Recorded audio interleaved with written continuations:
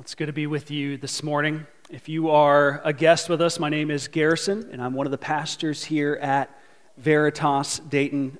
We're very glad that you're here. We hope that this morning you feel loved and welcomed and served by our church.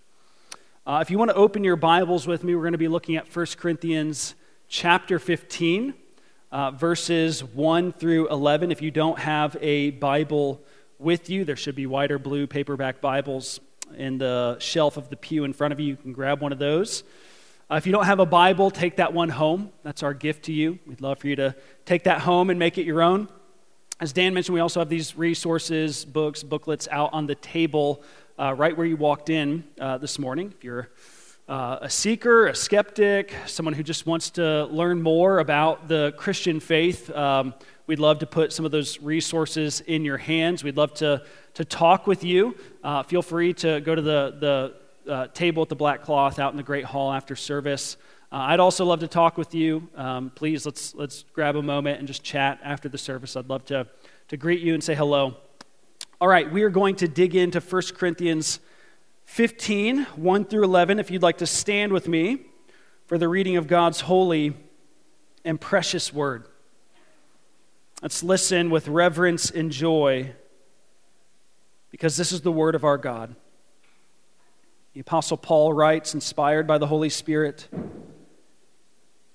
"Now I would remind you, brothers, of the gospel I preached to you, which you received, in which you stand, and by which you are being saved, if you hold fast to the word I preached to you, unless you believed in vain.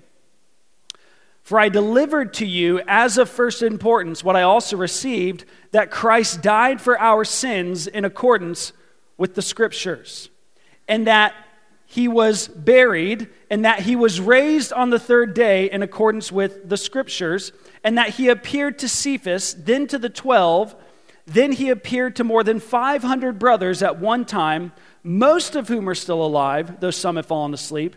Then he appeared to James, then to all the apostles. Last of all, as to one untimely born, he appeared also to me. For I am the least of the apostles, unworthy to be called an apostle, because I persecuted the church of God. But by the grace of God, I am what I am, and his grace toward me was not in vain. On the contrary, I worked harder than any of them, though it was not I, but the grace of God that is with me. Whether then it was I or they, so we preach, and so you believed." This is the word of the Lord. Thanks be to God.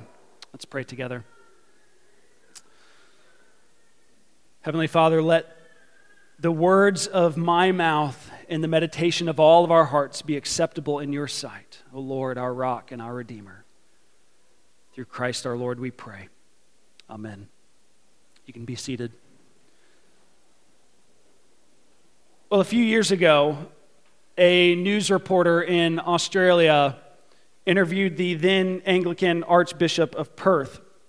He's a well-known religious figure in Australia, and so, many people might be interested in hearing what he had to say.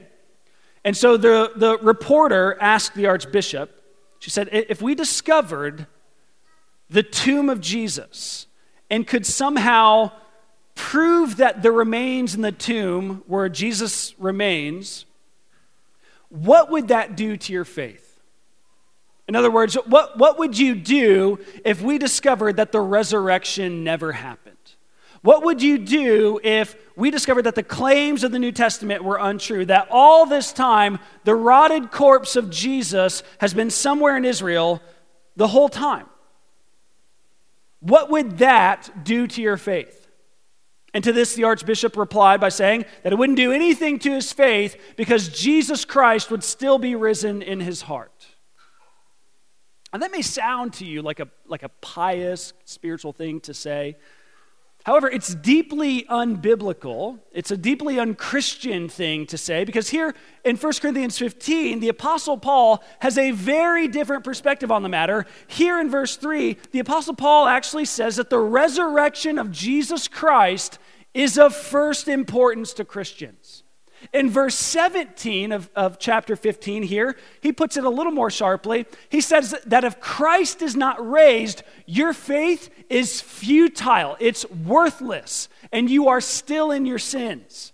In other words, if the resurrection of Jesus Christ was not a real historical event, Christianity is nothing but a worthless waste of time.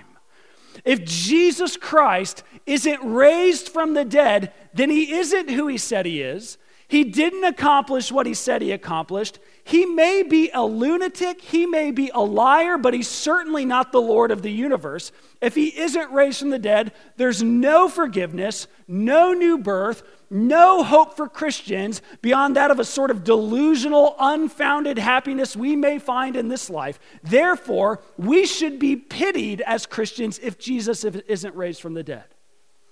But if he did rise from the dead, then he's given us proof that he is who he said he is. He's the Son of God. If he did rise from the dead, then he's given us proof that he really did accomplish what he said he would accomplish, namely the forgiveness of sins. The new birth is real. Our hope is well-founded. What more proof do you need than someone being raised from the dead? Now, I often talk with people who aren't Christians and some of whom are kind of searching, maybe struggling with the truth claims of the Christian faith, and many really like parts of the Christian faith, but struggle with certain aspects of it. You know, many people may like the social concern that Christians have, or the community that we experience, or the hope that we feel now in this life or after we die. But then maybe they don't like other aspects, like the sexual ethics, or the exclusive claims of the Christian faith, or the organized religion, or they really don't like the stuff about judgment when Jesus returns. But I want you to realize this morning, none of that is really of first importance in the discussion about the Christian faith. You see, what we like or don't like about Christianity is really less important than whether or not Jesus really rose from the dead. Because if he didn't, then none of what he said really matters. None of what we're doing here really matters. The sexual ethics, the exclusivity, the organized religion, the stuff about judgment, you can toss it all if Jesus isn't raised from the dead. But if he was, then whether or not you like what he said is of little consequence. You have to accept what he said. You have to submit to him as Lord. You have to follow him with everything that you are. Now, some would say that the resurrection is more and more, becoming something that people may have believed in the past, but now, due to the progress of human reason, it's just not something that people can readily accept anymore. It's not something that people will be likely to believe much longer. After all, someone might say, if we know anything about dead people, it's that they usually stay dead.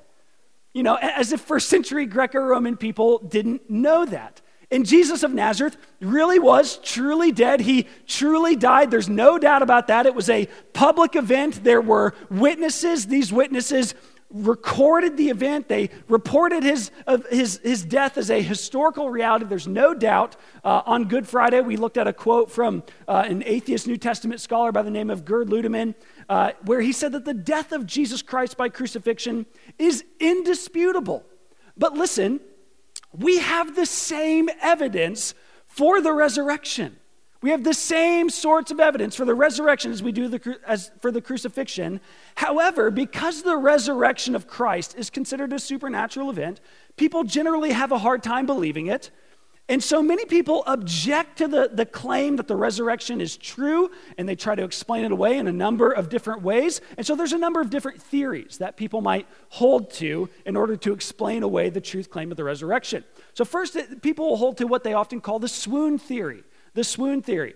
And the swoon theory claims that Jesus didn't actually die, but he passed out from the excruciating pain of crucifixion. That's why he was able to get up 3 days later and walk around and talk with his friends. However, that can't be true. That theory could only be held by people who understand nothing of the brutality of Roman crucifixion. And, not to mention, even if he had survived crucifixion with its asphyxiation from being nailed onto a cross for hours, with the nails being driven through his hands and his feet, the flogging before crucifixion, the being stabbed in a heart with a spear and everything else, it would have been impossible for him to get up just 3 days later and be walking around and talking with his friends. That seems much more unlikely than the resurrection. Still, some others try to explain away the resurrection by saying that it was all a big fraud and that he didn't really rise from the dead because his body was stolen or something happened with his body, and his friends made up the fact that he was raised from the dead. But again, that doesn't really explain it. Who had motive to steal the body? The Romans and Jews wanted Christianity to die, so stealing the body wouldn't be in their interest. The disciples didn't steal it because they were convinced that the movement was over with Jesus' death, that they all just went back to their day jobs. Not to mention, that doesn't explain all of the eyewitness reports of the people who said that they saw Jesus after his resurrection. And the fact that many of these witnesses suffered and even died for preaching about the resurrection. People don't die for a lie. They don't die for something that they know to be a fraud. Even New Testament scholar Marcus Borg, who categorically denies the resurrection of Christ, once said, "I do not regard deliberate fraud as a worthwhile explanation. Many of the people in these lists were to spend the rest of their lives proclaiming that they had seen the risen Lord, and several of them would die for the cause." And still, others tried to explain away the resurrection by saying that all of Jesus' friends were just hallucinating when they saw him after his death. This theory seeks to explain the resurrection by claiming that Jesus' disciples and friends and family were all just hallucinating. They all just lost this person that they loved and cherished and revered, and in their grief, they started to hallucinate and think that Jesus came back from the dead. And this sometimes happens, People will sometimes hallucinate and believe that they're seeing a loved one after death. However, there's no way that hundreds of people could have been experiencing the same hallucination at the same time. To claim that hundreds of people experienced the same hallucination and recalled everything the same way is ludicrous. But even if they did have some sort of shared hallucination, their claim that Jesus had been raised from the dead could have been easily discredited, if it was not true, by the Romans and the Jews simply producing the body of Jesus and taking people to his tomb. And there are other theories, but those are the most widely and generally accepted. However, the problem with them is that there's no evidence for any of these claims. There's absolutely no evidence that any of these theories are true, yet many find these theories acceptable because time and experience would tell us that dead people usually don't rise from the dead. But as New Testament scholar N.T. Wright points out, the early Christians agreed that dead people typically stay dead. That's what made the resurrection of Jesus Christ so astounding. But it is astounding. It's absolutely astounding because what we have evidence for? The resurrection of Jesus Christ.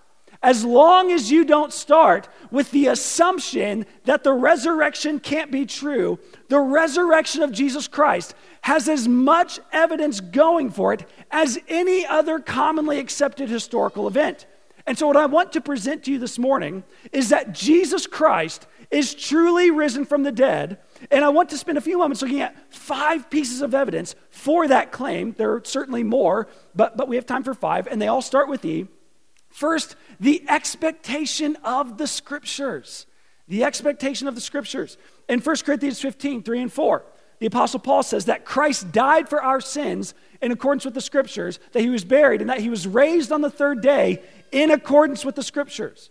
So realize this, the Scriptures foretold the coming, the life, the death, and the resurrection of Jesus Christ long before he came. Now, Paul is not simply saying in a sort of anti-intellectual, fundamentalist sort of way that Christ died and rose, the Scriptures say it, so that's that. No, he's talking about the anticipation of the Old Testament Scriptures regarding Christ. He's talking about the 353 prophecies from the Old Testament perfectly fulfilled in Jesus Christ. He's talking about the 353 passages of Scripture written about Jesus, even sometimes centuries, even thousands of years before he came, which he fulfilled. 353 passages of Scripture that talk about Christ's birth, his life, his teaching, his death, his burial, his resurrection, his ascension into heaven. These events that took place in the life, death, and resurrection of Jesus didn't happen in a historical vacuum. They're a part of the culmination of an ancient story that began thousands of years before. They're a part of the culmination of this ancient story that took shape with this particular people group in North Africa and the Middle East. This people group wrote down their history and wrote down their prophecies and wrote down their poetry, and all of that history, those prophecies, that poetry, tells us about a Savior who would come to die for his people and rise 3 days later. And in Jesus, we have the fulfillment of those scriptures. We have the expectation of the Old Testament scriptures. Next, we have the empty tomb. The empty tomb. We see in verse 4 of our text that Jesus was buried, but still there were never any pilgrimages to his grave. His grave was never a site of worship like with the prophets and the priests and the kings of Israel. This most certainly would have been the case. It was a very common practice at the time. But that's not the case for Christians because there was no tomb to go to. He wasn't in the tomb any longer. Without the empty tomb, Christianity would have never started to begin with because from its earliest days, it proclaimed the resurrection of the Lord Jesus. And if these claims could have been discredited by simply someone producing the body of Jesus, his body would have most certainly been produced. However, no one could display the body of Jesus because his body wasn't in the tomb. The tomb was empty. His body was not there. Now, that doesn't necessarily prove the resurrection in and of itself, but it gives us cause to ask a really good question. The question is, if the body's not in the tomb, what happened to it? And that brings us next to the eyewitnesses, the eyewitness reports. Third, notice that Paul says here, starting in verse 3, he says that Christ died for our sins in accordance with the Scriptures, that he was buried, that he was raised on the third day in accordance with the Scriptures, and listen, and that he appeared to Cephas, then to the 12. Then he appeared to more than 500 brothers at one time, most of whom are still alive, though some have fallen asleep. Then he appeared to James, then to all the apostles. Last of all, as to one untimely born, he appeared also to me. Paul is able to say in his letter to this public gathering of the church in Corinth, around 20 years after the resurrection took place, that there were hundreds of people who saw Jesus after his resurrection and before his ascension. And he makes mention that some of them had died by that point, but most of them are still alive. His point in sharing that is that the Corinthians could go speak to these eyewitnesses and get their account of the things that happened. And even more, he names names. He mentions Cephas. This is another name for the Apostle Peter. He's one of the 12 who followed Jesus. And he was one of the most well-known followers of Jesus. He's the one who denied Jesus 3 times, but then who had gone back to being a fisherman after the death of Jesus. And he's the one who, after seeing the resurrected Christ, stood up in Jerusalem just 50 days after the resurrection and announced to a crowd of thousands that Jesus Christ was raised from the dead. Then Paul mentions the rest of the men that followed Jesus. That's what he means when he says the 12. The 12 were the main leaders of the early church. And they scattered east to Asia, west to Europe, south to Africa in order to testify to the resurrection of Jesus Christ. And history tells us that they paid dearly for doing so. Peter was executed by being crucified upside down. Andrew was crucified in modern day Turkey. James was clubbed and stoned to death. Thomas was stabbed to death with spears just east of Syria. Philip was executed in Asia. Matthew stabbed to death in Ethiopia. Simon killed in Persia. Matthias burned at the stake in Syria. John, the only one who wasn't executed, was exiled to the barren island of Patmos. They paid dearly for their witness to Christ's resurrection, and yet they continued on even to death. Next, Paul says that Jesus not only appeared to Cephas and to the 12, he appeared to more than 500 brothers at one time, most of whom are still alive, he says, though some have fallen asleep. He's saying this wasn't just a private event. This was a public historical event. Over 500 people saw Jesus after his resurrection. Some ate meals with him and touched him and had conversations with him and heard him teach, and they were all willing to testify to what they saw.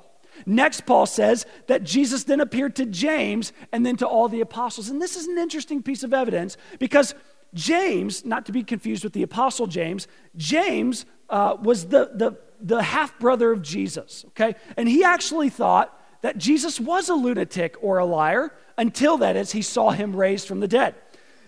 James is recorded in Mark 3:21 as having thought that Jesus was out of his mind. He thought he was a lunatic. In John 7, we see the brothers of Jesus ridicule him and mock him as a liar. And yet in Acts 1, after the resurrected Jesus appeared to his mother and brothers, they believed in him. They were found in the coming weeks at prayer meetings with the church. James, the brother of Jesus, even ended up becoming a pastor in the church at Jerusalem until he was martyred in AD 62 by being clubbed to death for his witness of the resurrection of Jesus Christ. Another interesting thing that Paul doesn't explicitly mention here, that gives further evidence to the eyewitness accounts of Christ's resurrection, is that the Gospels in the New Testament say that the first eyewitnesses were women. And interestingly, the Gospels were all written at a time when a woman's testimony was not deemed even permissible in court. Women were viewed as the lesser sex in the Greco-Roman world. They had low social status. At that time, women were seen as if they could not be trusted to give an accurate account of events in court. Some of the skeptics, even in those early days, sought to explain away Christianity because the first eyewitnesses were women.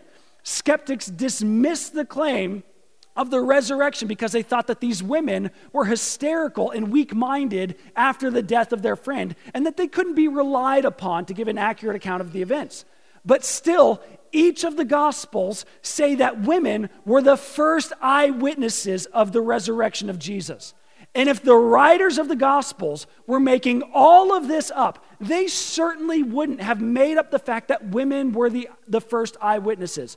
Or even if they felt the freedom to give a less than accurate account of these events, they most certainly would have either left that part out or changed it completely. However, they didn't. Women were the first eyewitnesses to the resurrection of Christ. We have the eyewitnesses, Peter, the 12, the 500, James, the apostles, several women. Many people saw Jesus alive and well 3 days after his death and for 40 days up until his ascension into heaven. These people testified to what they saw. They wrote it all down in the New Testament, and some of them paid dearly for it. Fourth, the explosive church. The explosive church. The explosive growth of the early church. The resurrection helps explain why the church exploded onto the scene of the Greco-Roman world and is still sustained to this day. These very few poor and very marginalized believers in the first century spread the gospel of Christ's resurrection with great boldness and even suffered and died for it. And despite persecution, despite the many martyrdoms they experienced, despite the lack of education and the scandalous past of some of Christ's followers, they ended up leading a movement that within 3 centuries took over the entire Roman Empire and utterly changed world history. Christ's people exploded onto the scene of the world, and they started new churches that preached the gospel and fed the hungry and clothed the naked and visited the imprisoned and started hospitals and adopted orphans and achieved racial reconciliation and positively influenced government. And in many ways, many other ways, permeated this broken world with the resurrection life of Jesus Christ. The world is an entirely different place than it would have been because of Christ's followers. And Christ's followers exploded and lived in this way because of the transformative power of Christ's resurrection. James Allen Francis once said, "Of all the armies that ever marched, all the parliaments that ever sat, All the kings that ever reigned had not had the impact on the world of this one solitary life. And it's true. No one, no matter how much wealth or power they possessed, changed history in the way that Jesus has. This man, born of a marginalized people group in the first century, born to a poor and powerless family, who grew up in a town that apparently nothing good could come from, who died the death of a criminal on a cross, is at the center of world history. He himself never led an army or carried a sword or wore a crown on his head. He barely had 2 pennies to rub together. He never wrote anything down that we have record of. But today, there are Christians all over the world celebrating his resurrection, celebrating that he's alive, despite the church's opposition from without and even sometimes within. Here she remains. And not only that, but she's ever moving forward throughout the world. Today, there are churches all over the world who are in many different languages singing the same praises that we've been singing for none other than the resurrected Christ. The early church exploded onto the scene in the Greco-Roman world, and she continues throughout the world to this day. An abundance of people all over the global south are confessing and claiming Christ as Lord every day. The resurrection of Jesus Christ continues to be propagated and proclaimed unhindered by world leaders and those in authority, however hard they might try to purge the record and people of Jesus from the earth. We have the evidence of the explosive church. And lastly, we have the extraordinary transformation. The extraordinary transformation. Here, beginning in verse 8, the author of 1 Corinthians offers himself up as a piece of evidence for the resurrection. Paul saw and met the risen Christ, and he was willing to testify to that, and eventually he even died for that testimony. But it's not only his word that testifies to the resurrection of Jesus Christ, but his extraordinary transformation as well. We see here in verse 9 that Paul was a persecutor of the church of God. You may or may not know this, but Paul, the man who had carried a central role in Christianity spreading all over the world, Paul who wrote 13 books of Holy Scripture, Paul who suffered beatings and stonings and eventual beheading for the sake of Christ, used to himself persecute Christians. Before meeting the resurrected Christ, Paul oversaw the arrest, the torture, even the murder of Christians throughout his city and region. Paul hated Jesus. Paul hated the church. Paul hated Christians, and he devoted his life to extinguishing the people of God and the record of Jesus from the earth. He did it through violence, through political maneuvering, through the use of force, and even through the taking of lives. This man was a murderous thug. This man terrorized the church. This man oversaw the arrest and imprisonment of many Christians, but not only that, the brutal murder of Christians as well. And yet, one day, Paul meets Jesus. He sees the risen Lord, and it transforms him completely. He goes from working hard to purge the good news of Jesus from the earth to working hard to propagate and proclaim the good news of Jesus in the earth. This man who persecuted the church of God becomes someone who was persecuted for the church of God. This man who did unspeakably horrendous acts of violence to people becomes someone who has unspeakably horrendous acts of violence done to himself in love for those same people. And not once does he respond with violence to violence. When he is slapped on the cheek, he gives the other as well. He prays for his enemies. He loves his enemies. He works for the good of his enemies. Instead of hating, he loved and served and preached the gospel, and he gave his life for the glory of God and the good of his neighbors. Church, that is the power of the resurrection of Jesus Christ. The hardest and coldest heart can be softened and warmed by Jesus. The vilest of sinners can become children of God through the cross and resurrection of Jesus.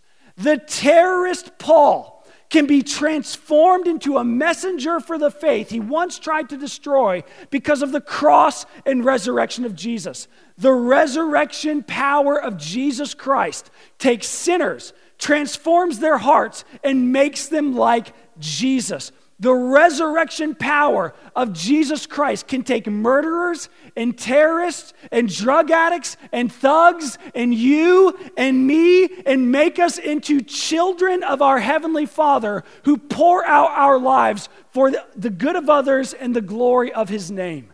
And an article entitled, "As an Atheist, I Truly Believe That Africa Needs God," written by Matthew Paris in Time magazine, he tells of the profound change that comes through the spread of Christianity today in Africa. The tagline gives it away. It says, "Missionaries, not aid money, are the solution to Africa's biggest problem." Like most atheists, he used to think that if faith was needed to help, that's fine, but what counted was the help, not the faith, he says. But then he goes on, "This doesn't fit the facts, though. Faith does more than support the missionary. It is also transferred to his flock. This is the effect that matters so immensely and which I cannot help observing." He goes on to say, "It confronts my beliefs, stubbornly refuses to fit my worldview, and has embarrassed my growing belief that there is no God." He says, "Now a confirmed atheist, I've become convinced of the enormous contribution that Christian evangelism makes in Africa. Sharply distinct from the work of secular NGOs, government projects, and international aid efforts, these alone will not do. Education and training alone will not do. In Africa, Christianity changes people's hearts. It brings a spiritual transformation.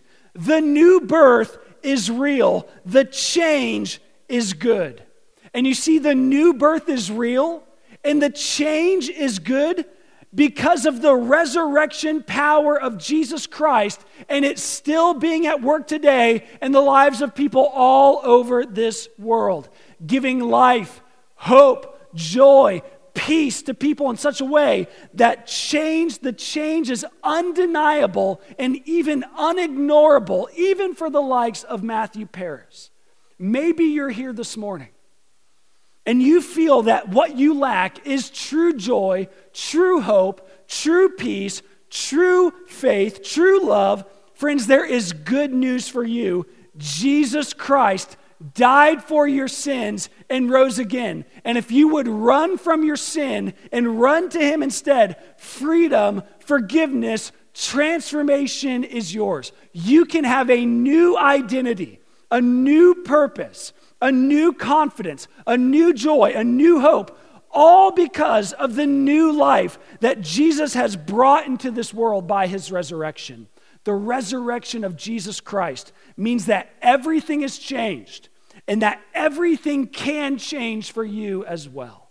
And so in conclusion, the expectation of the Scriptures, the empty tomb, the eyewitnesses, the explosive church, the extraordinary transformation all offer evidence for the resurrection of Jesus Christ. These 5 pieces of evidence point to the historical reality that Jesus Christ is raised from the dead. And because He is raised from the dead, everything has changed, and everything can change for you this morning. If you'll only give your life to Him and put yourself in His hands, you can have new life even this morning. If you have any questions, you want to talk after service, I'd love to talk with you. We'd love to talk with you after the service. Don't hesitate. Don't wait. The resurrection of Jesus Christ is real, and so it can really change everything for you today. Let's pray. Father, we give you thanks for the Scriptures and that they bear witness to the resurrection of Jesus Christ. We thank you for the empty tomb, for the eyewitnesses. We thank you for the explosive church that has reached us even to this day. And we thank you for the reality that Christ and His resurrection brings extraordinary transformation. It brought extraordinary transformation to Paul. It brings extraordinary transformation to our lives today. We pray that you would give that hope to some today who do not believe, who do not have this hope, who do not have this peace. Fill them with all joy and peace and believing. Cause them to confess with their mouth that Jesus is Lord and believe in their hearts that you have raised Him from the dead so that you would receive glory and they would receive good. We pray in Jesus' name. Amen.